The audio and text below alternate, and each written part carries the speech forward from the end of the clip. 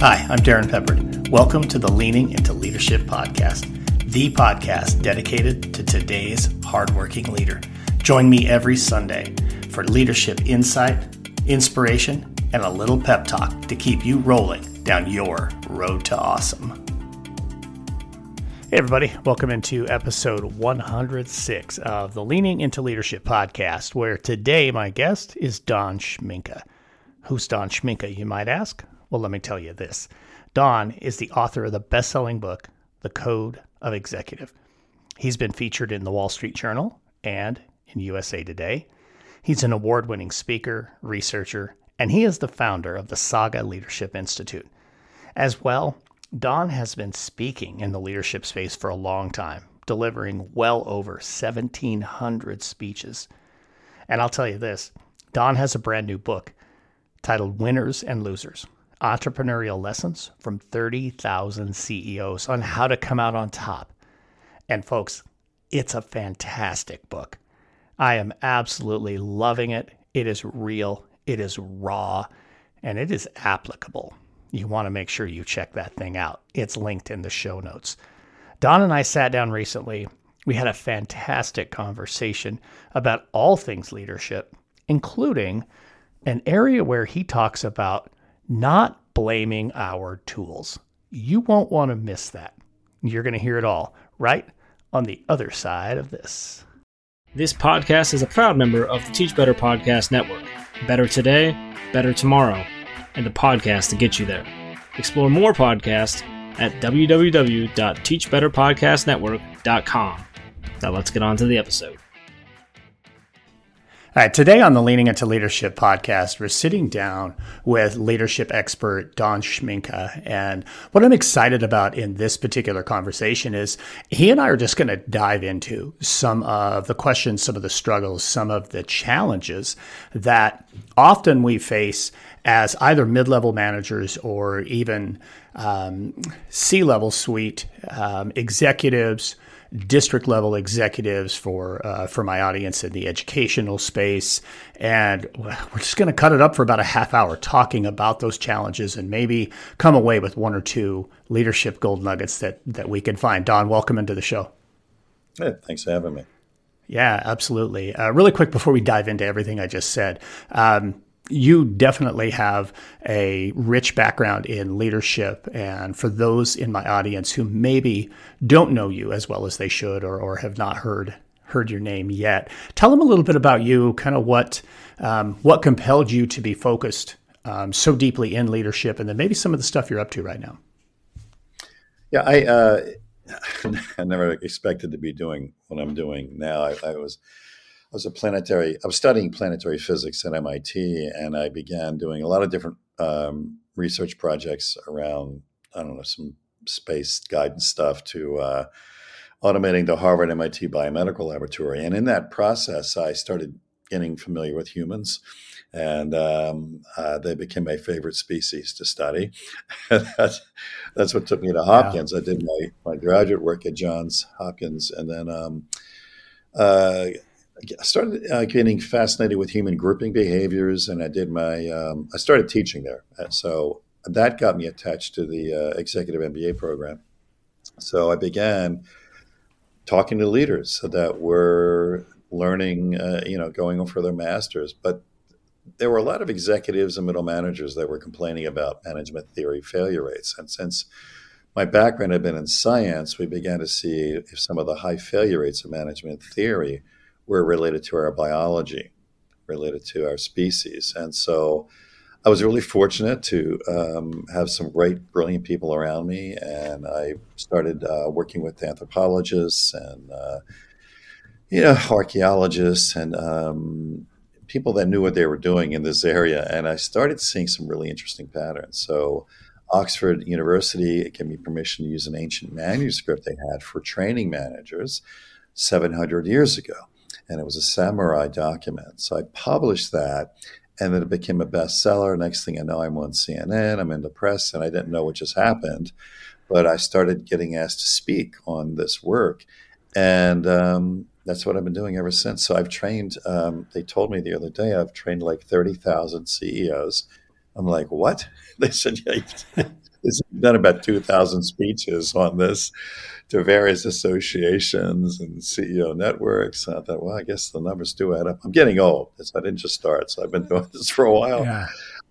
But it's been great because I've learned a lot from a lot of the CEOs I've spoken with. We have hundreds of clients that came out of it where we implement everything that we're talking about. So that's how I got here. It was totally unpredicted journey, and I'm loving it. We're still learning more. We're still researching, making mistakes, testing this, testing that. And recently, I'm connecting now, partnering up with the Pacific Institute. And that's where Lou Tice started this 50 years ago. And we've had really parallel research endeavors. But he's the guy that started the word mindset and, blind spot and all those things. That all happened half a century ago, find your why. So it's been great working with him. So I'm just really blessed to have a lot of great, brilliant people around me. And I'm going to continue learning more about our species and how we lead. I think that's fascinating. And so my undergraduate work, of course, my career was all in public education. But as a classroom teacher, I spent 11 years as a science teacher. And specifically, when I taught at the high school level, I taught biology and I taught anatomy and physiology, human anatomy and physiology. So when I hear you talk a little bit about kind of the management theory failures and how they're connected to our species, I'm compelled to ask, and I'm sure there are others in the audience who, if I didn't ask this question, would be angry with me. Let's just talk a little bit about that. What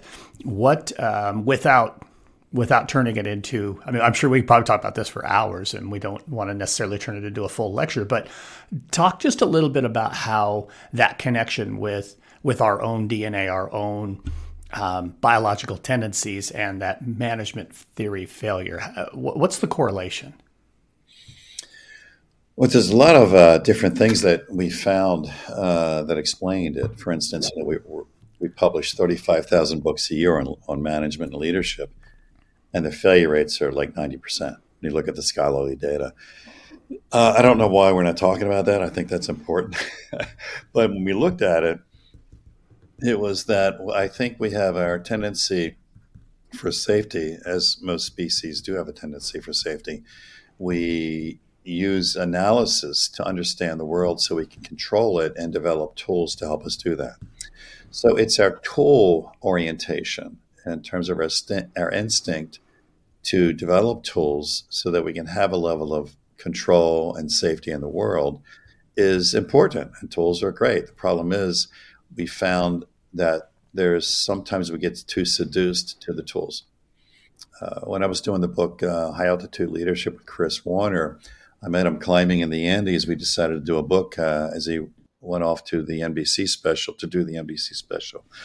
on K2, summiting K2, the most dangerous mountain in the world. And he's pulled a lot of dead bodies off of mountains. And we started looking at the data, and a lot of them are clutching their tools. So a lot of frozen climbers are clutching their tools. And he said a lot of them died needlessly. But the thing is that I said, geez, a lot of companies clutch their tools too. A lot of dead companies are clutching their best-selling books and their best-selling programs and all the stuff that we see as good leadership tools. Why are they dying? And we think it's seduction.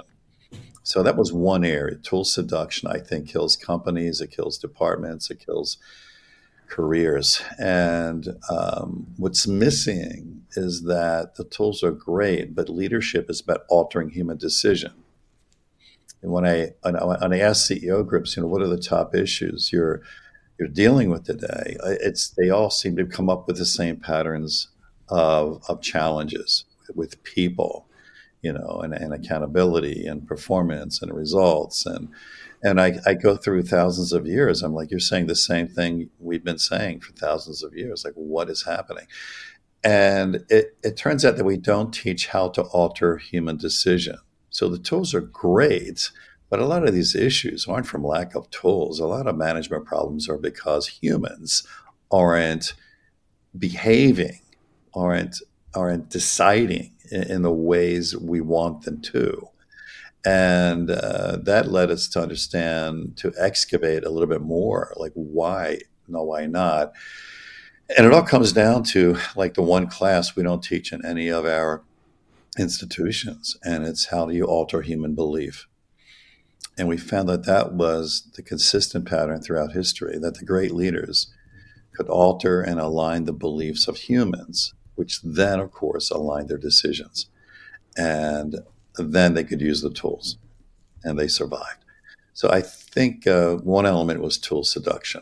That was killing organizations. And we lost the capacity, I think, to teach leadership at the level I described. So to me, that's like the crux of leadership right there. The clutching the tools, to me, is just, it's definitely a mind-altering thought process. And just listening to you talk about that and being familiar with your book, High Altitude Leadership, definitely that's a strong piece. But what I want to go back to is just simply altering human decisions by altering human belief. And I think when we really get into and examine the truly great leaders, it's that ability to not only create that compelling vision, that compelling alternate reality, that future reality, but getting people to see that for themselves and to take that ownership and to take that, my portion of this to get us to this belief, to this potential outcome, has to change who they are at their core. And so when I hear you talk about altering human belief, that to me is really what it gets to. It's not, it's definitely cutting the anchor on the, we've always done it this way, but to me it's so much more than that. I know a lot of leaders get stuck in this, and maybe this transitions us into the what are leaders stuck with right now. But so often leaders get stuck with the human dynamics, the challenges around change. When we talk about changing organizations, it isn't just as simple as, here's a new initiative, here's a new way we're going to do things. I'll tell you once, I'll teach you a couple times, and then I expect you to just go do it. It's definitely changing that human behavior and changing the belief set. What are some things that leaders who have struggled with this and leaders who have been successful with this, what are some of the differences there? What's like maybe one of those one or two things that leaders need to be really aware of and conscious of as they're leading that change process? Well, I think, I guess conscious of throwing tools at a problem doesn't make the problem go away. Somebody told me once, a fool with a tool is still a fool. So, sure. We think we'll give the speech, hang the poster up, send out the email, and everything is going to be fixed. Nope, not going to happen. Right. In education, it's we'll buy a shirt, we'll buy a T-shirt, and we'll put the phrase on it. Yeah, that doesn't solve it. Right. So I started looking at tribes. One of my expeditions was in North Africa, and I visited, they argue, is it an 8,000 or 10,000-year-old tribe? I think that's splitting hairs, but this organization has been around for thousands of years. And I started looking at tribal communities, and one of the things we miss when we're trying to do change is we're not stimulating the beliefs that are that occur from altering our tribal environments. And by that, we're not teaching our leaders in our organizations, how do you alter symbols? How do you alter rituals? How do you alter magic? And those are the things that tend to align when we've gone into resurrect or rescue a failed change program. It were elements like this we always find that we're missing. And so, I think leaders today, if we start looking at ourselves and start incorporating what has been working for us for thousands of years, we'll start getting more success. And so a lot of times I think it's that. And like I have a book coming out in October next month. Oh, geez, it's getting close.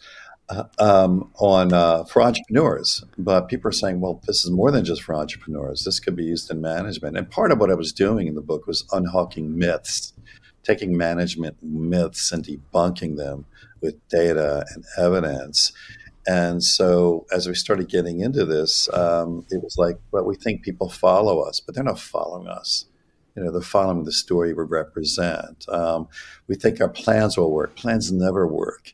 We worked with Black Hawk Down, Matt Eversman, learned a lot about planning and what happens, what goes wrong. Right. We started as dispelling myths about happy employees, about perseverance, about being the lead dog, and about human potential. So people were saying, wow, this could be applied anywhere. But the whole point is what we're doing is we're replacing the myths with evidence that there are more powerful ways of leading than the best-selling management theories with a high failure rate. And that's what I like doing. I like teaching. I'm a learner and a teacher, and I'm insatiable. I'll do these expeditions around the world, do some filming and interviewing, and try to find something. And it all doesn't work. Maybe 80% isn't useful, but it's that 20%. It really becomes powerful. And by applying it in companies, it's risky, right? I'm out there with CEOs making this stuff happen, but when they see the performance go up tremendously, then we know we're on something. And we just finished an oil services firm recently, and they've seen everything. And I said, "This is the best money we ever spent." But that, to me, that's validation of the research. You know what I mean? When somebody can say, "Hey, this works. It's replicable. It makes sense." So I think that's a journey for leaders today. Is what do we have to unlearn, and what are the things that we've forgotten about that has made our species great? As I listen to you talk, and we, unpack a little bit more about change theory. One of the pieces, and this will lead me into another question and an area that I know educational leaders struggle with and are struggling with right now. I hear about it a lot. One of the pieces that you kind of touched on there that I want to try and take you a little bit deeper on is when we are working to affect change, especially when new leaders come into an organization.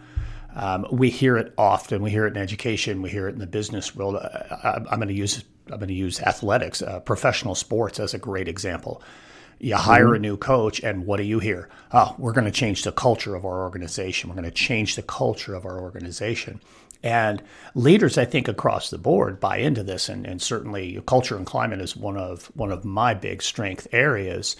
And I think sometimes as leaders, we'll misstep when it comes to the implementation or the changing of culture. And often we change culture in the wrong direction when somebody, new comes into the role. What advice would you have for leaders specific in that culture space where I'm new into the space, where, maybe I'm in a school, maybe I'm in an organization, maybe I'm an entrepreneur who maybe scaled a little too fast and now I need to make some changes. What are some suggestions around organizational culture, maybe some first steps or maybe some avoid these missteps or myths that could lead to failure? Well, generally when I have someone approaching me on that, or we get involved in certain organizations to do this, it really is more of a strategic question. And I think the question we're missing first is, what's our strategy for this organization? And that really digs down into, what does winning really mean and how do we do it? We have all these interesting strategic analytical models, but at the end of the day, for this organization, what does winning mean? And really dig down into what that means, because how you're going to do it can take many, many different things. We usually use military terms because of the ancient documentation that's so readily available. But, it's like, where's the battlefield tomorrow? Who's our enemy? And is it really the enemy, or is that an illusion?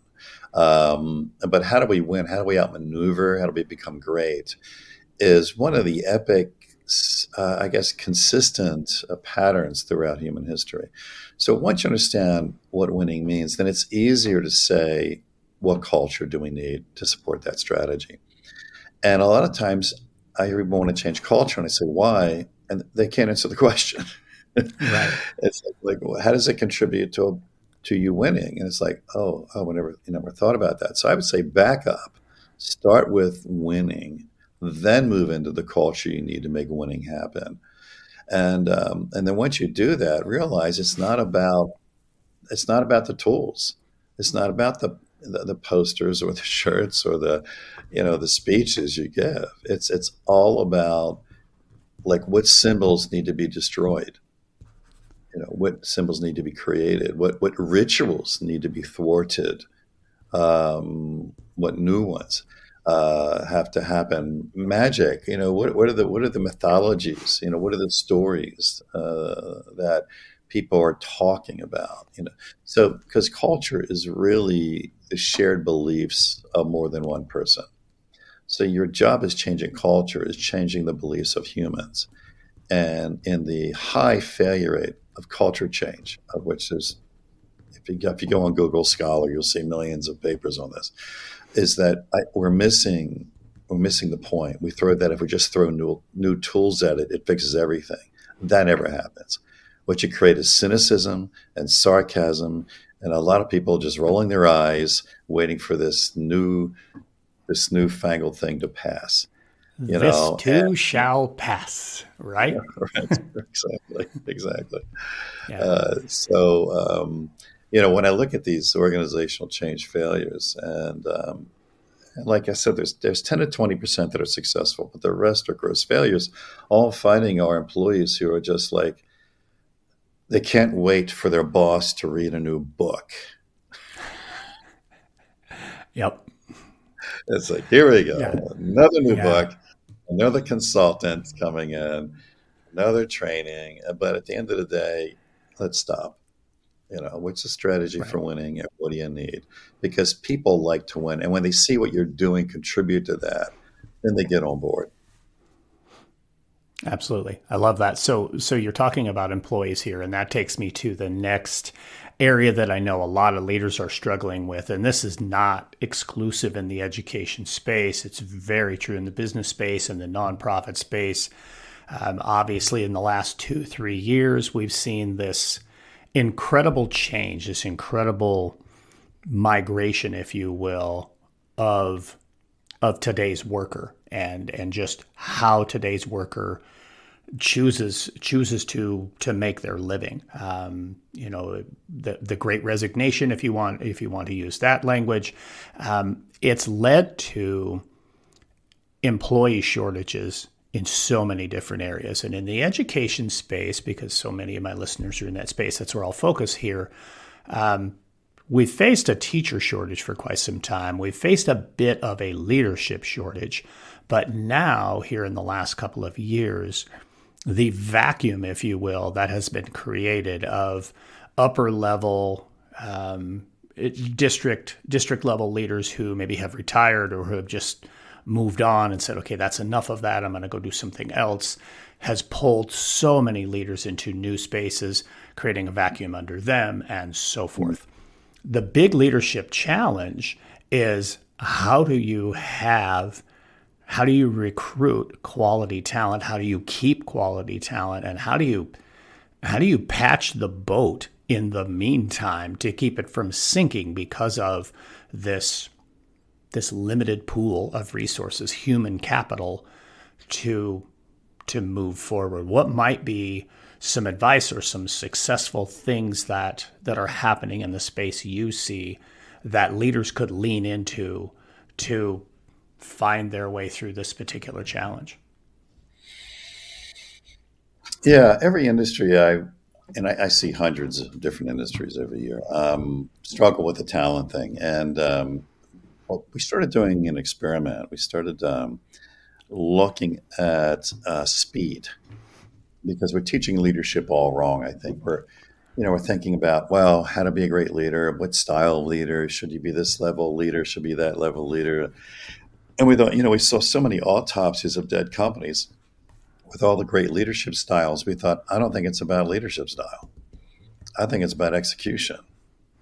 I think it's about speed, because as you adapt your strategy and you have to course correct, and the faster companies can adapt, in a way which allows them to achieve higher levels. So we should be teaching about how to adapt.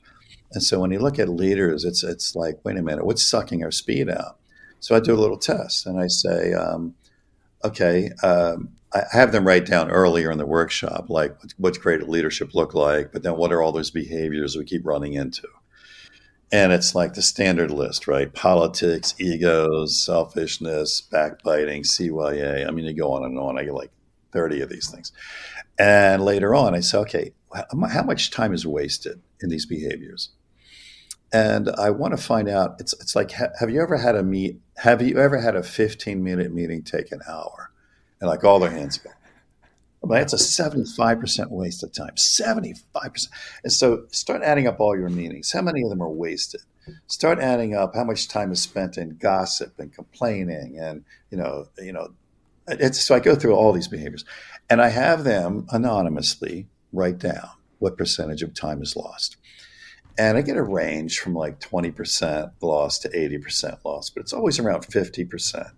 Within 15%, there's a 50% average, which really opens us up to an entirely new way of looking at leadership that we haven't pursued in this area of acquiring and keeping talent. And that is, you could double the size of your organization for free.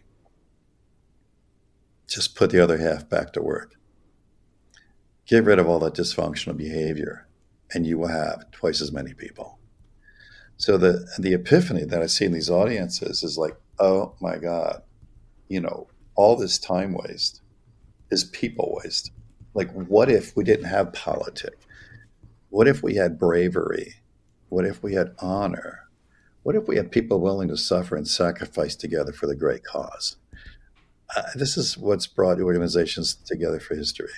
And when we've done this in companies, within 4 to 6 months, now there's a lot of techniques here. I wish we had more time. Within 4 to 6 months of applying these techniques, we've been able to reduce that waste by half.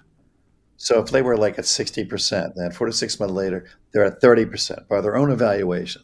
And then 46 months later, they're 15%. So you asymptotically can regain people and productivity. I can't tell you how many times we'd hear in a meeting, wow, that took us 5 minutes to make that decision. That would have taken us 5 weeks. And that's speed. So I think that's what we should be doing. What is strategy? What culture do you need supported? And get rid of the human waste, the time waste that you have, and you'll have more than enough people around you. Let me take that just a little bit deeper to just push a little bit harder. Who owns that? Who owns that elimination of all that waste, and how? I know who it is, but I want you to talk about it. And then how does that individual, that group of individuals, get focused on that and stay focused on that?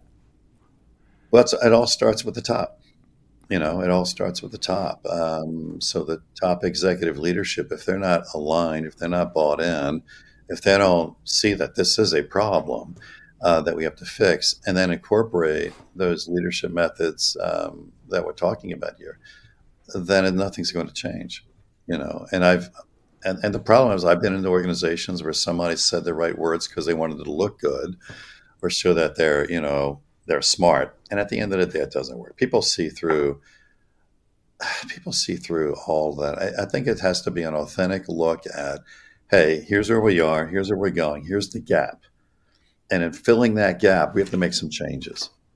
And then using these techniques, people realize, like, now not everybody makes it. I'm not saying that you may not lose 10 or 20% of people who aren't willing to be brave enough, who are not going to be able to have the honor necessary because they're too caught up in any number of excuses or reasons. But the bulk of people that are there, they want to be great.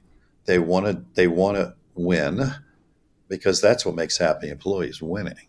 And they want to be part of a team that can operate like that. So that's what you do. You've seen that work multiple times. We're just trying to teach it and get more people to start doing it. So this will be a bit of a loaded question because this is what you do all the time. But the last question that I have for you, it's actually my next to last. I'll have another one after this. But a question I ask everybody here on the Leaning Into Leadership podcast, I'm going to ask you as well. Don, what right now are you doing to lean into leadership? To continue to, the samurai taught me about death, how death is freedom. And so people think, well, isn't that morbid? It's like, well, eventually it'll be the ultimate death. But how many things do I have to let die that are holding me back from tomorrow? So that's what I try to do. I've gotten older, and I say, in fact, this new book coming out is that, we need to teach failure more. We need to teach how to lose powerfully. That's how great entrepreneurs, I think, and great leaders emerge, is they know how to lose powerfully. And so for me, I say, geez, I have so many more mistakes to make and so little time left. and that's what I'm doing. And right now, I've just got some great people around me. I mean, I run into these terrific people. I mean, the Pacific Institute, we've got some great programs we're formulating and a new book coming out. So I think if we all just seek people to be around us who are greater, we can lift each other up. Outstanding. I love that. I love that. That's not an answer I was expecting to hear, but it is absolutely powerful. Wonderful stuff. So you've alluded to it. So this was going to be my last piece, and I'll just put these two things together. The new book will be coming out. Talk to us about a title. I'll make sure we link this in the show notes when this show goes live. The book will already be out. So title of the book, and then also, how do people get in touch with you when, because they will want to get in touch with you, how do they find you? Oh, sure. With a book coming out, it's called Winners and Losers. And that was a topic. And like I said, it's for entrepreneurs, but people are telling me, no, it's for a lot more than just entrepreneurs. And if we get a lot of traction with it, then we'll probably maybe do a series, maybe Winners and Losers for CEOs or for supervisors or for salespeople or whatever. But let's see, it's a good test. And it's my latest book. So we'll see that. We'll see what happens. The website that we're focusing on is Saga Leadership. We ripped it off from the Vikings, SAGA, the Saga, sagaleadership.com. And we're trying to put everything in there. So if there are managers that want to do a program or a CEO that wants to look at what this looks like in their company, I'm trying to put enough there. I'm starting a blog. Actually, it's kind of cool. We're starting a blog where I'm putting in management mythbusters. So I'm taking these myths that everybody's thinking, oh, this is a great new idea. And I'm like, not quite. And so I actually go into the research and the science. I say, that's not what they said. This is what they said. And I do it kind of in a fun way. I'd like to teach with some humor and, a good sprinkle of sarcasm here and there. So, so that could be entertaining. That's outstanding stuff. I'll make sure we'll link a whole bunch of stuff in the show notes so everybody can get access to everything that you've talked about during the course of this particular episode. Don Schmincke, thank you so much for joining me here on Leaning Into Leadership. Thank you. Man, how brilliant was that conversation? I mean, seriously, go back to the point where Don is talking about just how much time we waste through dysfunction. And if we could simply eliminate the dysfunction, how much more work we would get accomplished, how much more efficient we would be as organizations. That piece all by itself was worth the entire podcast. Thank you so much, Don Schmincke, for being on the show. I absolutely loved that conversation. I'm so grateful that every one of you had the opportunity to listen to it. And now it's time for a pep talk. Interestingly, the topic I have for the pep talk goes right back to what Don was talking about with wasting time. I had a conversation with a couple of different leaders about a week ago, and there was a common theme around the time that they spend getting interrupted, trying to get things accomplished. They're starting to realize that they have things they want to accomplish, things that need to get done, and the open door policy is getting in the way. Now, we had an episode with Dr. Luke Croy a while back where Luke talked about the open door policy is not necessarily the best policy. because sometimes the door has to be closed. But my conversation with these individuals led to, a TikTok video, a pep talk, a blog post, all directly related to eliminating the time bandits. How many times do we allow people to steal our time? And it happens simply because we will not guard our most precious resource, our time. Yes, we're leaders. Yes, it is a people business. I know that. I say it all the time. But folks, you still got to get stuff done. And in a world where you have to get stuff done, you've got to get clear on your priorities. Actually, Gary Keller in The One Thing would tell you that priority really means only one thing. You can't have multiple priorities. It's what is the one thing that you'll do prior to doing something else. But I digress. You've got to be clear on your priorities. And you got to be clear on what are you willing to allow people to interrupt you for. If you allow people to interrupt you for virtually everything, then you have no priorities. You're waiting for a crisis. And other people's crisis does not have to be yours. So here's what I want you to do. This is your challenge this week. I want you to audit your calendar. I want you to go back a week or a month, probably no further than that. And then I want you to list every single thing, every single person, no holds barred here, folks. You don't have to share it with anybody. But I want you to go back and audit that calendar and write down every single thing and every single person that you allowed to interrupt you or to keep you from something you had on your calendar. Then I want you to go right back into that list and I want you to start drawing a line through everything that does not meet or align with those things that you hold important, those things that must get done, those top 2 or 3 priorities. See, you've got to figure out what is it that you are willing to put your foot down and say, hey, I got to guard my time here. I've got to take care of my time so I can get work done.